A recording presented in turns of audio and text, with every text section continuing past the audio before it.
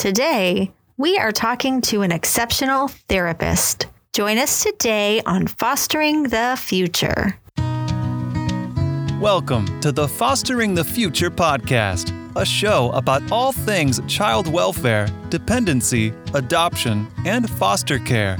Here are your hosts, veterans in the world of child welfare, Jack and Kat.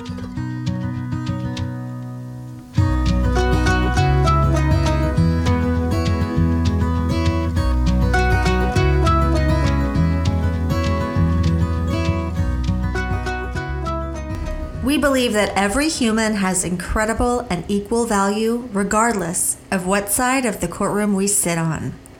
We hope that everyone feels welcome and accepted here on Fostering the Future.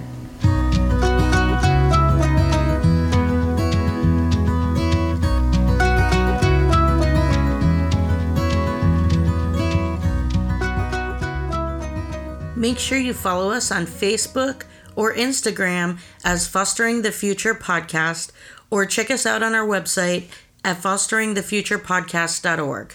This is Jack, and I'm here with Kat, and today we have a special guest, Miranda, who is a child therapist. Welcome, Miranda. Thank you for having me. So, Miranda, let me ask you a very serious question. What is your favorite drink at Starbucks? Well, I'd normally say the chai latte, either hot or cold, depending on the weather, but I am rocking a matcha latte today. Oh, both are my two favorite choices. What I generally do is go for months drinking just one of them, and then I get sick of it and switch to the other one. I've been on a pretty long chai run, though. Miranda, what was your first experience with foster care? So, growing up, I don't think I really remember any foster kids as far as having anybody at my school or friends that were foster kids. As I got older, I think into high school, through some of the volunteer opportunities through my church, I found out about foster care. And I really didn't even start working with foster youth until I became a clinician as a therapist. What drove your decision to work with kids as a therapist? So I got an internship in my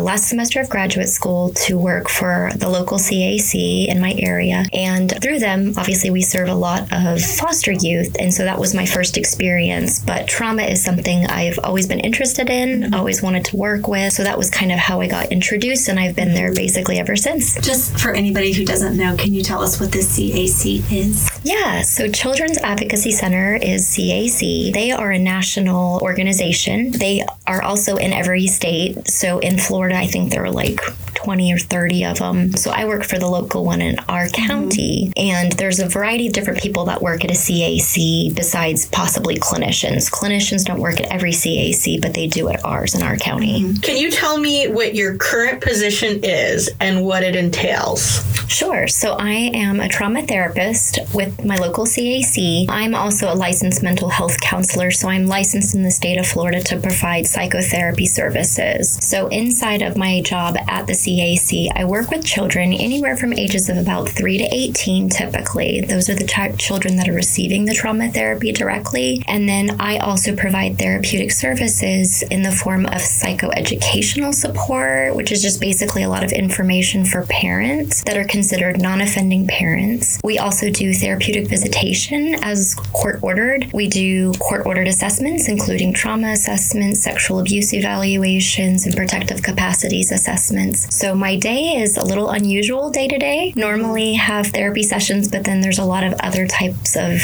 case management type tasks and evaluations and reports that we're writing as well. Yeah, and I will say, as someone who has had kids that made use of your expertise and services, I feel like what you guys do over there, I mean, it's a world apart from most of the therapy services that are offered to foster kids that have been in my home. The level of, I don't know if it's the types of therapy that you guys use or your passion for these kids and helping them get to a better place, but I'm a huge fan. Can you explain the differences between trauma-informed therapy and specialized therapy? So following up from your statement that I work with an amazing amazing group of colleagues that we all have a passion for what we do. We love this. If people were in it for the money, obviously it wouldn't last, because even as therapists with master's degrees, we're not necessarily raking in the dough.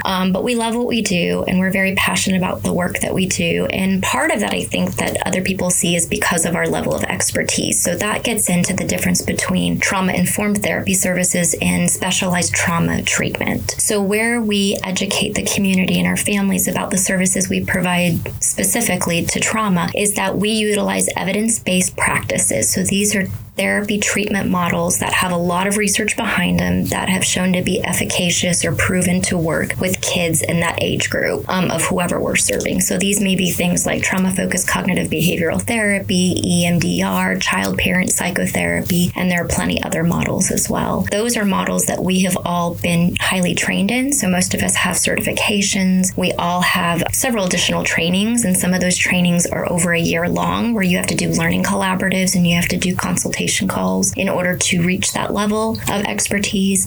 So as part of therapy, what we do is we use those models as closely as possible while making accommodations for the individual child that kind of fits their needs. Can you share a little bit about like the main types of therapies that you use and what they are? At the CAC, the referrals that we typically get are from Child Protective Services. We get referrals from the court. We get referrals from law enforcement. And then we also get referrals from people in the community, such as pediatricians or teachers, schools. So we typically get referrals from those people. And what happens is they typically refer cases to us because the child or children have been found to have experienced abuse. And those abuses that we treat are primarily sexual abuse, physical abuse. We do treat children with other trauma who've had exposure to domestic violence. That's been pretty severe.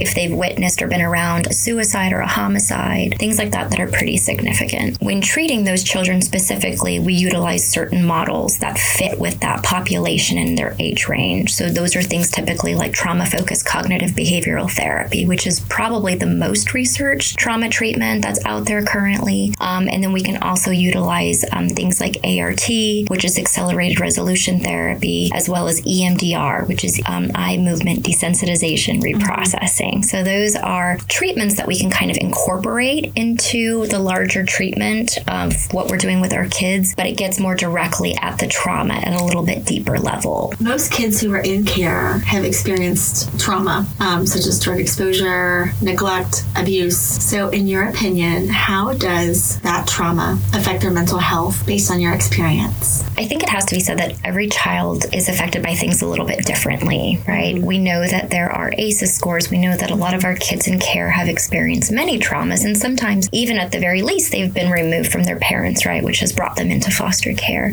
So what's important is, we believe that there has to be a comprehensive trauma assessment to really understand the specific impact on that child, that it could be some neurobiological stuff, there could be some physical symptoms, there could be other emotional or mental health symptoms.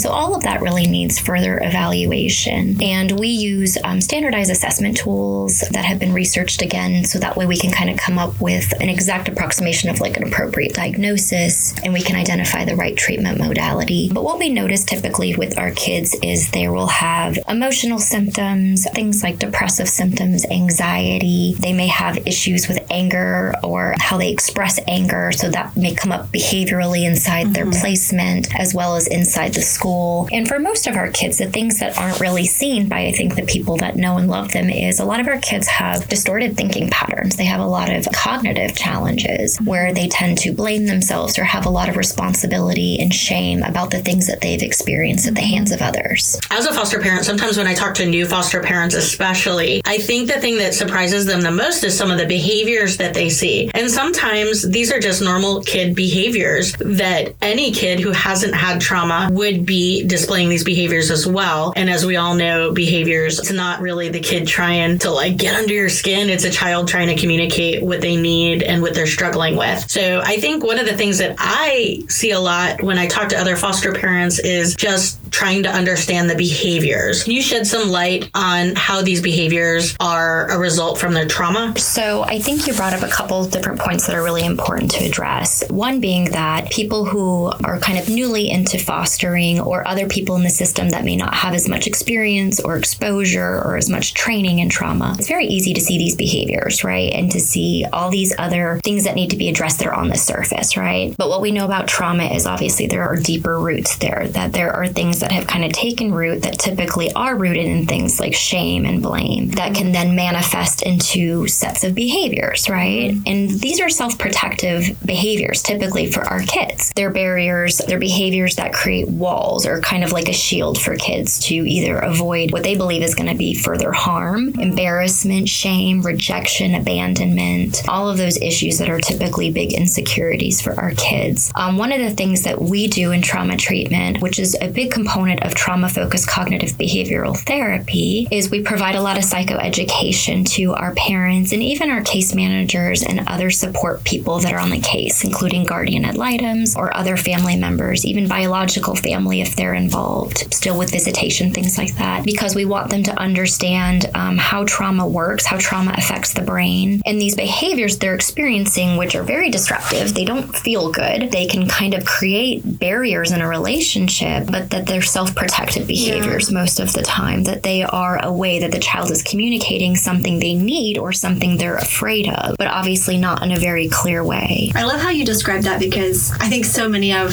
the people that want to help were people who were also hurt too. And then when they get in the thick of it and they have a child who is displaying so many of these behaviors and all they want to have done is to have helped, sometimes they also get triggered and they feel sometimes like the child's behavior or misbehavior is a reflection on them. And it's really hard to not get caught up in this cycle of, I should have done better, or look what's happening. I wasn't able to help this child, or I wasn't able to fix this child. And when truly the child they look amazing,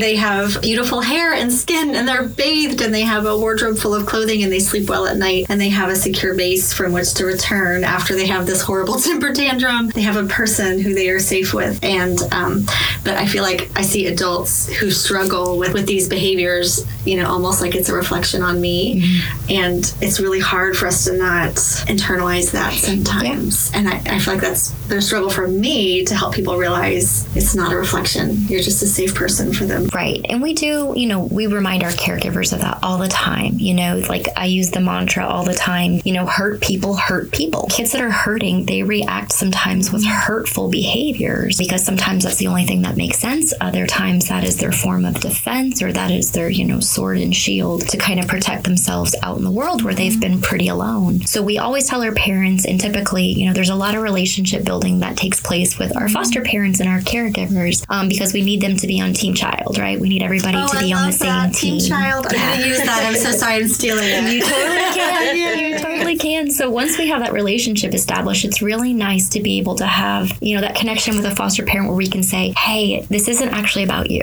Don't take it personally. It's really not about you. Like this started so far before you, but you are the safe place for this child to actually be angry. You are safe enough for this child to not be okay, and they're not going to lose everything. They know that. Yeah, and it's so true. And it's so important to remember who it's about in any parent-child or any adult-child relationship. Who is this about right now?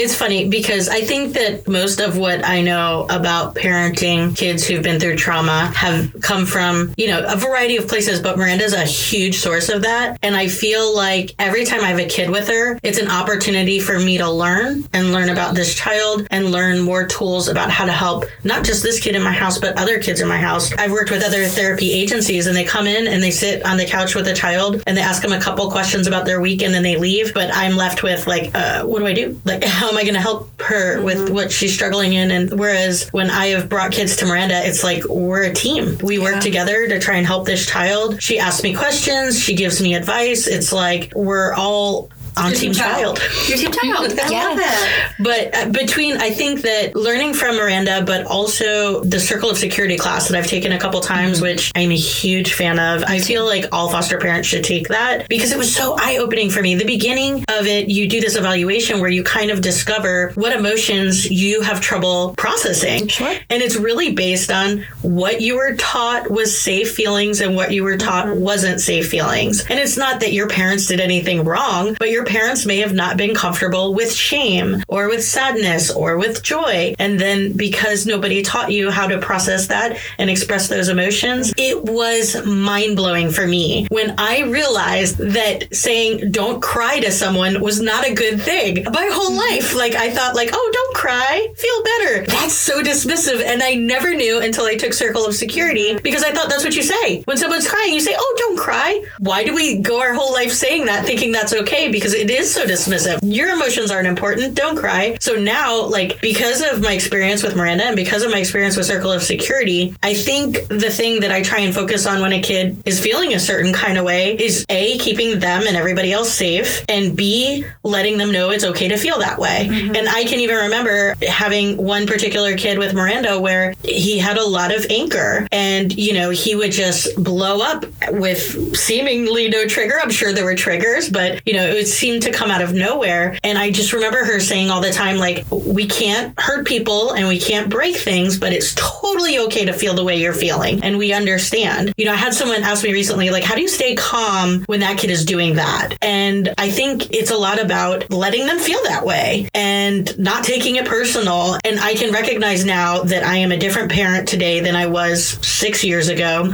because last night when this child who has recently come to my house was hysterically crying that he missed his mom and he can't believe this happened again. 6 years ago, I would have sat and said, oh, don't cry, don't cry. Here, you want to bake cookies? Don't cry. Like, you're okay. But instead, like, I sat with him and I put my arm around him and I hugged him and I told him it was okay to cry. And if he kept crying, that was good. It would help him feel better. And that if he wanted to talk about anything, he could. After a couple of minutes of crying, he just stood up and was like, okay. And then a couple of minutes later, he came over and he's like, hey, can I watch a movie? And I put on a movie for him. Just sitting here now reflecting on that, that is not who I would have been before, because my whole life I thought when someone's sad, you say don't cry and you distract them. But that's not what we need to do with our kids. We need to teach them that it's okay to be sad. You should be freaking sad. You just lost your mom, dude. Like, you don't get to live with her now. And because he's been in foster care before, he knows this is not something he's going back to tomorrow. Yeah. Well, and can I just say two things? One, I was on the phone with you when that happened. Yeah. And I remember thinking, wow, you handled that really well. Oh, thank you. You were really...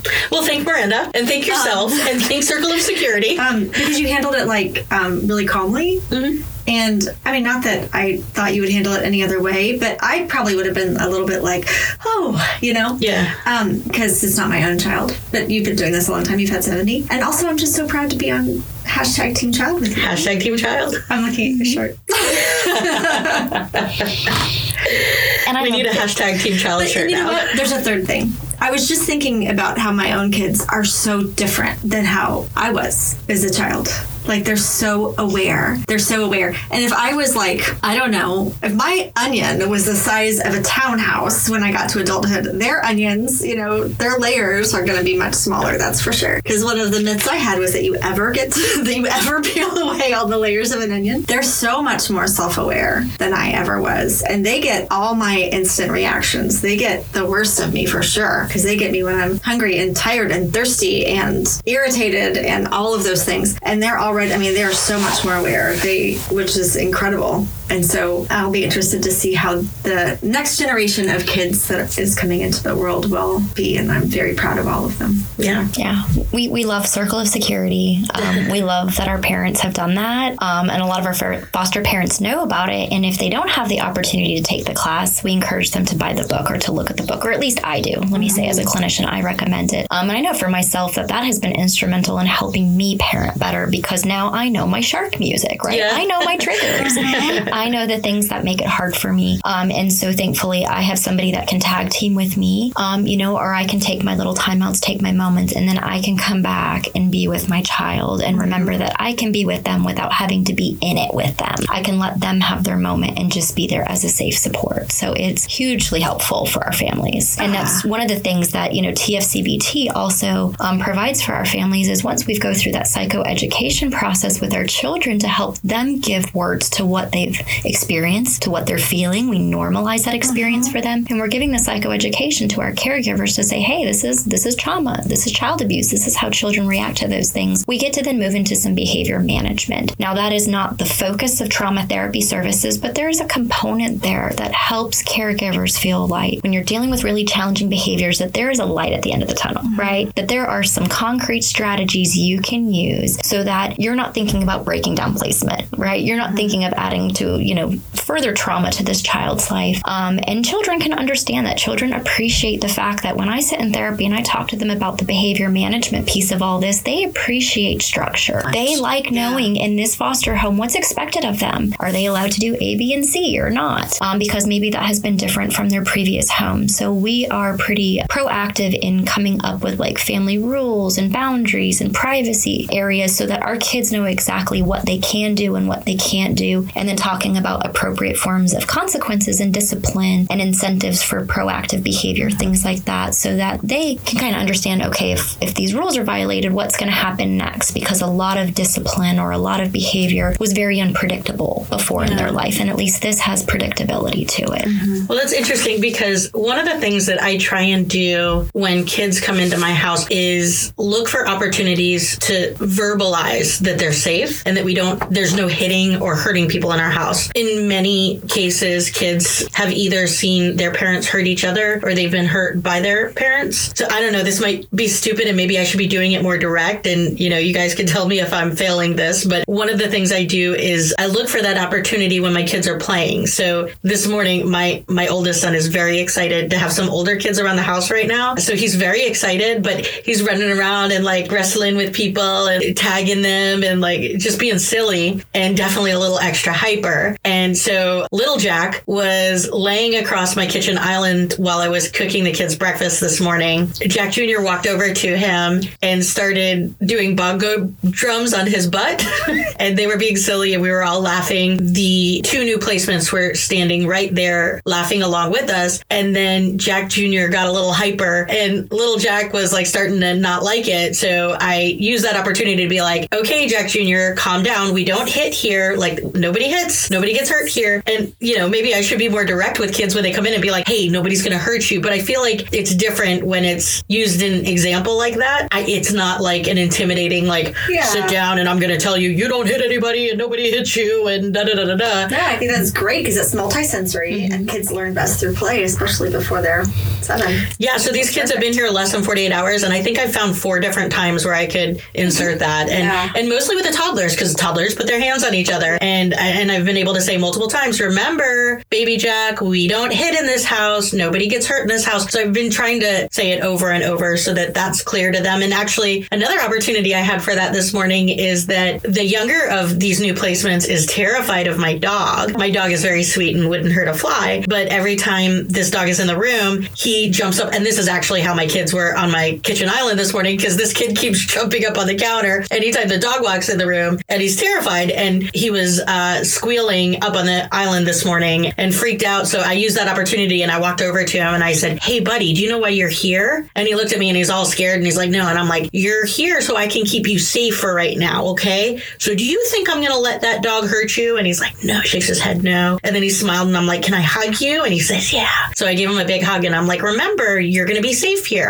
That's my whole job is to keep you safe. So I'm not going to let the dog hurt you. Granted, he's still terrified of the dog, but I always try and look for those opportunities when a placement comes new to speak that into them that they're safe here and that nobody's going to hit them here. But also, I don't want you hitting anybody here. We always encourage our parents to say those things in the positive too. Tell the kids what is expected, what you can do, what you are looking for rather than the don't stop, all those words that we like to use a lot as parents. And you know what? This is why we need each other because there was a time recently when I did some art with a child and kind of segued that into some conduct kind of stuff and it backfired And so, sometimes we need those reminders, and I'm going to have to try to do that. You work for the county's Children Advocacy Center. What is the role of the Children's Advocacy Center in the dependency system? So there's different parts of the CAC, which is really neat. So in our CAC in our county, we have our child protection team, who are a very important function within the dependency system. So the child protection team, they get called and consulted by statute. They have to be called and consulted on certain types of cases involving certain types of children. So there are additional programs under the CAC. So like at our CAC, there's the child protection team, but then there's also the trauma treatment team, which I'm included in, which we have about 8 clinicians on our staff and a clinical director. And then we have a prevention or early intervention team, which is healthy families that are part of our team. So basically, we are available to support our families anywhere from pregnancy, newborns, in that prevention, early intervention of helping to make sure kids don't get removed, that kids are getting all their needs met before there would be Child Protective Services involvement, until, even if there is Child Protective Services involvement and there is removal, then we are providing those services once they're in care. That's amazing. I'm so impressed by what this organization does. I wish that every kid that came into care could experience it, because pretty much they all need it. So tell us how therapy can heal trauma. So one of the things I think, research has shown is nothing comes close to the therapeutic relationship. The therapeutic relationship is primary, in helping to be an agency for change. Kids have to feel safe to do the work that we're asking them to do. We're asking kids to go into the deepest, darkest parts of their lives, to not only think of those things, to some degree experience those things again in feeling and in body sensation sometimes. But then we're helping them, through that relationship to kind of look at some of those areas in their life where they are holding on to pieces of that, where they are kind of getting stuck. And so we help them. But one of the analogies I kind of like to use is that, I think sometimes people can think that therapists are kind of the healers in this whole process. But I like to think that we're just the helpers, that our kids, we kind of tap into kids' natural resilience. So we kind of just notice for them the things that are already helping them to survive, right? If they're coming to my therapy session, they're here, they're alive, they survived, right? And we celebrate all those things that help them survive, that help them get through it. We recognize all those strengths. We use those strengths to our advantage. And then we just kind of gently help them along that path of recognizing those things that are still holding them, stuck. Could be thinking patterns. It could be behavioral patterns that are jeopardizing placement, that are getting them kicked out of schools, that are not allowing them to do sports or extracurriculars to earn friends. So we're just kind of helping them to notice those things. And realistically, a big part of trauma therapy that I don't think people think is really important is grief. There's a lot of grief and loss work that happens in trauma therapy, especially for our adolescents and older teenagers. Some of them are grieving basically the childhoods they never got. They're grieving that they didn't get the mother or father or the family system that they wanted or that they needed. And, coming to a place of acceptance that their parents may have given them only what they could based on their parents' trauma history and the generational patterns that were passed down of parenting and substance abuse or things like that. And that, they have to grieve that was what they got, that doesn't have to be their future, but kind of that those periods of their life are over with. And that's not always, that doesn't feel good. It's not easy in therapy. This is where I wanted to ask you about, that there's hope for kids in care. Part of helping to instill hope in kids going through this process is, that's in part what their treatment plan is for, right? We're letting them know at the end of treatment the things that are going to be different, the things that might be better, or the bad things that are there, that how they will decrease or go away. Because kids are really active in making their treatment plan, which is just basically, what are we going to do while you're in therapy? And addressing, hope for our families and hope for our kids. I think that's one of the things that we have to let our kids know at the very beginning of treatment. We have to let them know that there's hope, that things are going to get better, that things can be different. And that's why kids are so instrumental in developing their plan of care, their treatment plan, so that they can see by the end of therapy what's going to be different. How might I feel, think, or act differently? Our caregivers are an active piece of that. So when we're doing treatment planning, our caregivers are providing input about the things that they would like like to see change. And sometimes those things are incorporated. Sometimes they can't be because of caregiver expectation, but we try to kind of involve those as much as possible. And then we're always just providing, through that psychoeducation process, throughout treatment, we're always letting our caregivers know how the child is progressing, how the child is moving along. So even if it doesn't quite fit with the expectation of, I was hoping that the tantrums would completely go away. Well, coming down from 5 a day to 1 a day is pretty substantial. And maybe that 1 a day tantrum is still really necessary. Maybe that is their moment to just kind of be and unwind and just have that space to vent. So we're helping to kind of help them with their expectations all along the way so that they can know that our kids can overcome these things. And for most of our kids, the things that we really touch on for hope for them is that for most of our kids, this is generational. These are things they've experienced. These are things their cousins, their aunts and uncles, their grandparents, their great-grandparents have experienced. And for a lot of them, they express the desire to want to be different, to be chain breakers, to be different for the next generation. They don't want their kids to know what foster care is. They don't want their kids to know what child protective services is. And so it's helping them through their treatment plan to kind of realize that they are getting the emotional regulation skills. They are getting the self-protection skills in order to make sure that they are making these healthy and safe decisions that are going to prevent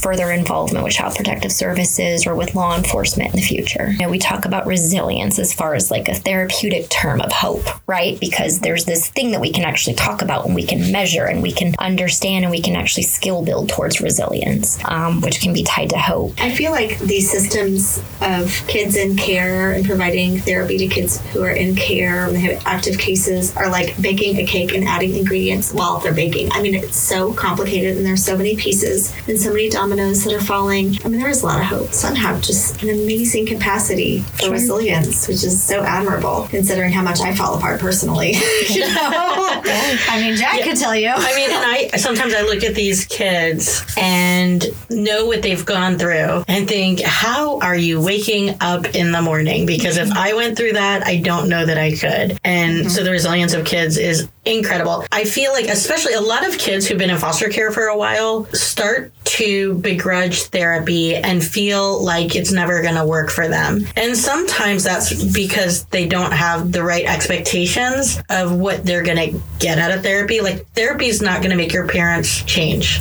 especially if they're uninvolved in a therapy. Therapy is not going to make all your problems go away. Therapy is going to teach you how to handle what comes your way and how to process that. And therapy doesn't work overnight. Therapy takes a long time to understand how you're responding and to be able to learn how to change your response or handle your response better. And I think that a lot of foster kids, like they've been through therapy, they're like, it doesn't work, I'm not doing it again. Or I didn't like my therapist, I'm not doing it again. Sometimes it just means trying a different therapist. Sometimes it means trying a different model. Is that the word? And I think, to be honest, the kids that I have worked with, the complaints that I hear most often are, my therapist got changed all the time, very quickly and without notice. So there wasn't a goodbye, there wasn't termination, there wasn't a discussion about transitioning care. They're also not necessarily getting specialized therapy. So kids don't even know why they're there and what they're supposed to be getting out of it. We call these in therapy the crisis of the week, right? If we're addressing the crisis of the week every week, we might be helping kids analyze the recent thing that just happened to them and to develop the skills, but realistically, they're not making long-term change. We're kind of after the fact looking at like the fire that was just there, right? And talking about it, but we're not giving them the skills to prevent the next fire. That's so true. And I know that with one of my children, he's been going to therapy for years. They've never gotten him to share the stuff that he's really struggling with. And we've tried a couple different therapists and the real stuff, like when he sits with me and he shares like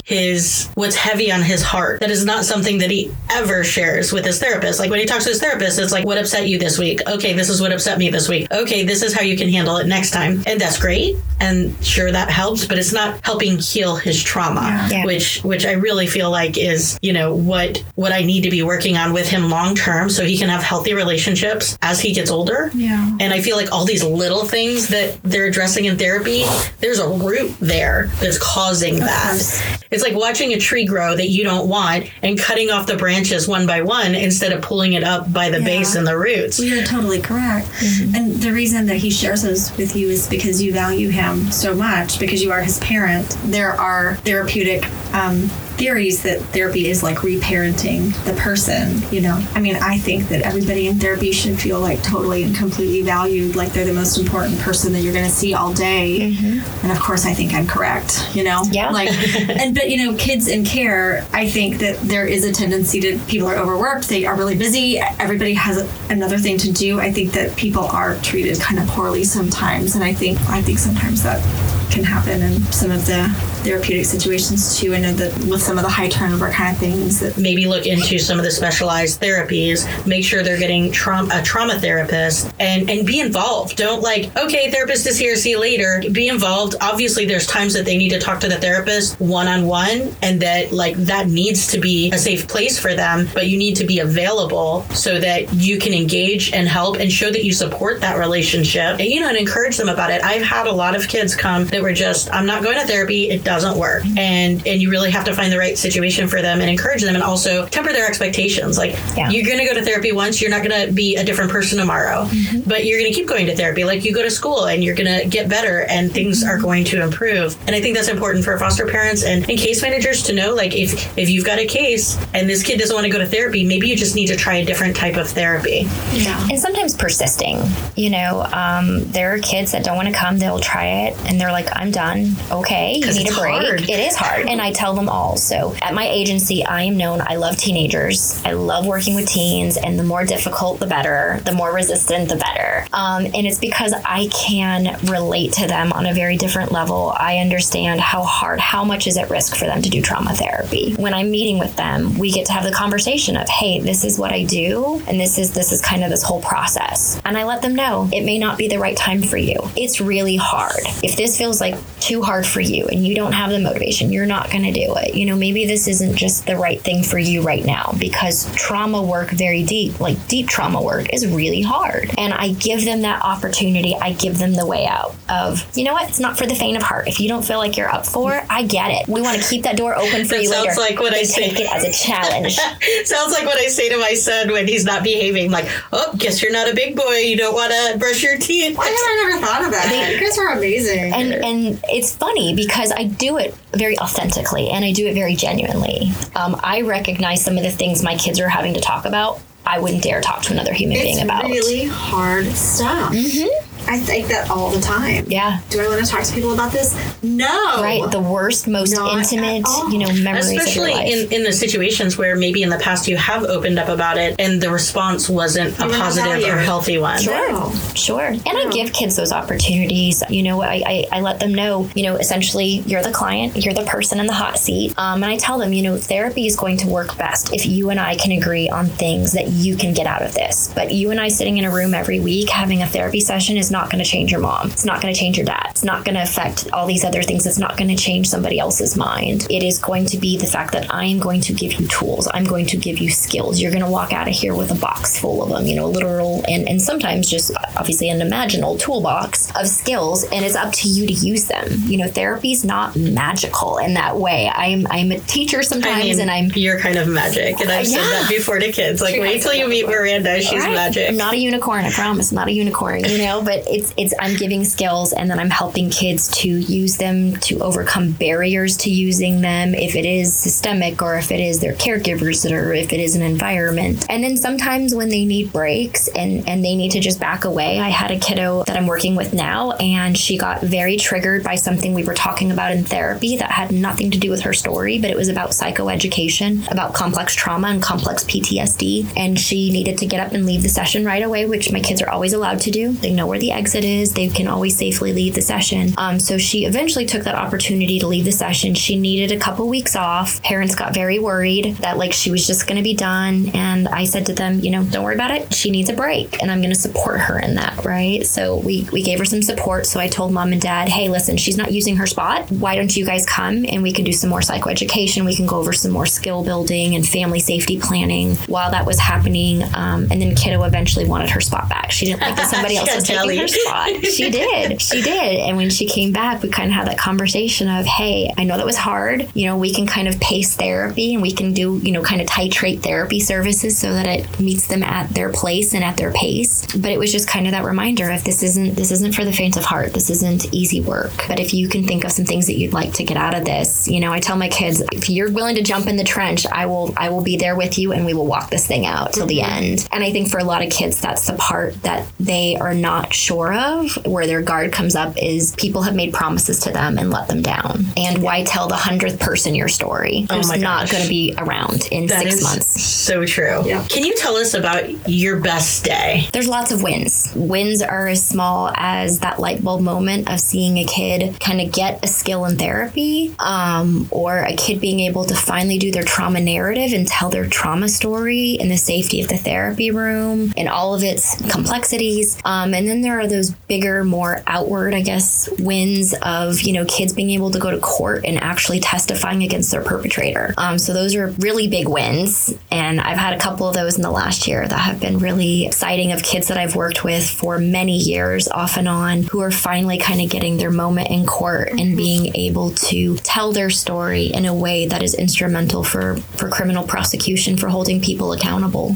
Can you tell us about one of your hardest days? Probably when we have advocated for a child at every possible area, every possible turn, and especially when that happens in the dependency court hearing, and they've had reports and we've testified, and they still make a decision to change placement or to reunify or to shelter children against, our clinical recommendations or against the things that we're seeing clinically for the child. We're hoping for the best. The analogy that makes sense to me is we're planting seeds, but we don't often get to see what blooms, what buds. And so you hope you're planting all the right seeds and that they're there and that they'll be nurtured and not wither, and that they'll bloom in good time, but you don't always get to see that. And that part's really hard. I can empathize with that, I guess, because a lot of times as foster parents, you're trying to reteach behaviors in some ways, and habits and patterns. And I remember my first case as a foster parent, I had these two little kids, and they were part of a specialized court called Early Childhood Court, and they received child parent psychotherapy. I hope I'm saying that right. I learned a lot while they were going through that. One of the things I learned is if they've had this done to them 5 times, you have to do it like 5,000 times the other way to unteach that. And I can't think of like the exact example off the top of my head, but oftentimes as a foster parent, you're trying to help these children grow and be in a better place when they leave than how they came. Often the results are going to be much later. And that I think happens for our kids in so many different ways that it may not be that seen or understood, but they have these big moments, these big areas of growth. And it's just hard sometimes because we have to set our expectations of they're not just suddenly doing things that are normal for their age group. They just overcame a huge milestone for themselves, right? Yeah. Or if they had some delays, they just kind of overcame that. Instead of going, okay, well, now you're finally caught up. Yeah. It's like, no, you just had this huge moment, this huge leap. You finally, the light bulb has come on. The skills are sticking. The behaviors are sticking. What do you see as the thing that the system does that is perhaps unintentional, but is the most damaging to the kid's mental health? I'd say in some cases it's testifying when it's not in their best interest to testify. So sometimes therapists have to kind of speak up at those hearings, or they get requested to provide testimony about the appropriateness and the potential for harm for those children to testify, like especially in front of like parents or people that have hurt them, how kind of psychologically hurtful and harmful that can be. I think other times it's just assuming that they're okay, even if they don't have symptoms, and not offering to get them services. The squeaky wheel gets the oil, but really we just want all the wheels to get the oil to kind of have access to therapy services. And I also think wrongly diagnosing kids, that kids are oftentimes either prematurely or sometimes just completely wrongly diagnosed. There's not a lot of differential diagnosis, and there's not a lot of time and assessment that goes into that. And because behaviors can be attributed to several different types of diagnoses, and sometimes the implication of that is a lot of psychotropic medication, we can kind of put kids' brains at a disadvantage when they're trying to develop and grow. For kids, especially with complex trauma, sometimes trauma is the diagnosis. Sometimes, PTSD and complex PTSD is what's going on, that there may not be all these these other slew of mental health diagnoses. So I would just say that that's where I've seen that kids can become harmed. Miranda, what is something that you see the system does right to support kids' mental health? I love working with guardian ad litems. I love guardian ad litems on case. I love too that they're sometimes assigned to cases, even when there is like relative care, non-relative care that doesn't necessarily call for them, but we can advocate for them so that kids kind of have their person in court, right? Yeah. That they have their own advocate. And I love that in our local area, our court system knows us very well. Our court system very heavily relies on our clinical expertise and our clinical recommendations. And a lot of times the right assessments, the right evaluations get court ordered. And then we get to provide recommendations about services. And typically the court does order or, initiate those services for the children to get all the additional services that they might need. Because we know sometimes trauma therapy is not the only thing, right? There may be several resources that kids need. Yeah, I'll tell you, I have seen great success in my kids with occupational therapy. I never in a million years would have thought that occupational therapy is so helpful to kids who've had trauma, but I can't even begin to tell you the difference in little Jack from when he started therapy till now. He used to have tantrums all day long. He's a completely different child through occupational therapy, so I've definitely seen the positive things. And it goes back to, I think, again, kids having to have a degree of control, having to feel like they have agency. They need agency. So whether it be over their ability to take care of themselves, their ability to accomplish things at school, their ability to regulate their emotions, all of these different people are needed in all these different areas of their lives to help kids be able to have that agency. And back to what you were saying about the courts considering the therapist's recommendations, I'm really appreciative of that because I feel like oftentimes in court, many of the people that you would think that should be the person that advocates for the child that everybody's going to listen to, they don't. So I'm really thankful that they do listen to the therapist. That is someone who is knowledgeable on what's really going on inside that child's body. Mm-hmm. So I think that's a great thing, and I really appreciate how you as a therapist have advocated for your clients. So what do you think some basic things are that parents can do to make your job easier? Like, what are some things they can do to work better with trauma therapists? Coming to therapy, really important. Even if you're going to be a little late, even if you need to reschedule, staying in contact with your therapist, coming to appointments as consistently as possible. Even if your kids crowd the lobby and make a big scene and bother people. Been there, done that, right? Yes. Rolling carts around the front room. Yeah. As long as nobody's getting hurt and we're not getting kicked out of the place or burning anything down. That we need parents to prioritize therapy, or we need caregivers to prioritize therapy. When kids see that caregivers prioritize therapy, then they can too. Yeah. When parents do not prioritize it, and they're showing that they're not very interested, that they don't really want to communicate with the therapist, then that makes our jobs a lot harder. Yeah. Part of TFCBT is having caregiver involvement. That doesn't mean that the caregiver is in session with us, but we are consulting with the caregiver either before session, at the end of session, sometimes in between sessions. We have caregiver sessions sometimes that are just with the caregivers without the child there, so that we can kind of make sure that we are totally supporting the child.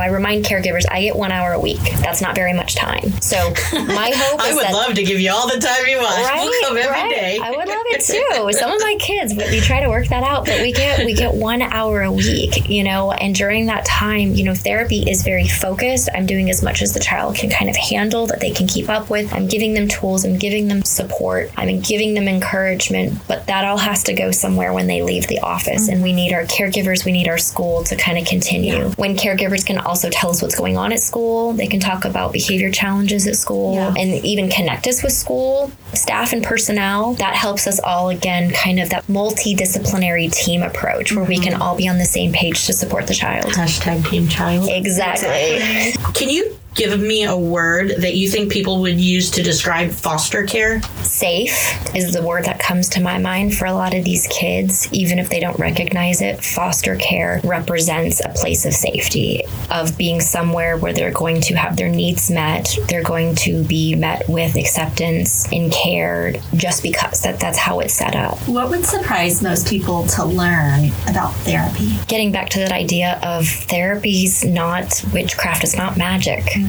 You go in, you work hard, you learn skills, and then you use them. You use them in the real world. And you start noticing how you feel differently, how your relationships are different, how people respond to you differently. And then you get to share that back with your therapist. And then that gets, reinforced as, yes, that was awesome. It gets encouraged. And that it's really hard work. I think people sometimes forget that, it's hard work and we can only work as hard as our clients. We can't work harder at this than they are. And for some of my parents, I use that analogy of, kids are not broken toasters. I'm not a repair person. I'm here to be with your child on their journey. I'm here to give them skills, but I'm not a repair person and your child is not a broken toaster. What is your self-care routine? So there's daily things I do to find balance in my life. I enjoy being outside. I enjoy jogging, although I'm working at getting better at that. I enjoy time with my family. So my clients and people know they have after hours numbers for emergencies, things like that. But when I'm done with my work day, which I have a pretty long work day, I'm done. So I have a lot of family time. My husband and I try to schedule date nights and things like that to go out and have fun. But then I would say one of the trainings that I did in this last year that I thought was incredibly helpful, that I have tried to encourage in our staff, is the idea that being able to manage secondary trauma and things and what we do on the job to help sustain us, to be really sustainable as a trauma therapist. It's not about self-care. It's not about the bubble bath. It's not about taking walks. It's about making sure that we're finding meaning even in the hard stuff. So one of the things that it's Dr. Brian Miller through the CSERT that he kind of talks about, one of the practices is to basically come up with a narrative of why do you do what you do, and making it as raw and as real as possible, acknowledging that there are hard days, that it doesn't always feel good, that you don't always get the appreciation that you really deserve for what you're doing, but that there is a commitment to doing this work because you believe it matters and because you believe that you matter in doing the work. So I feel like that's something that I've had my clients do when they've struggled, but I also have kept my own little note card of, my narrative of why I do what I do. And that has done a lot to help me reframe the challenging moments, to see that today is a tough day, but not every day is a tough day. And tough days sometimes are moments of growth. What do you think the community could do to prevent more kids from needing to come into care?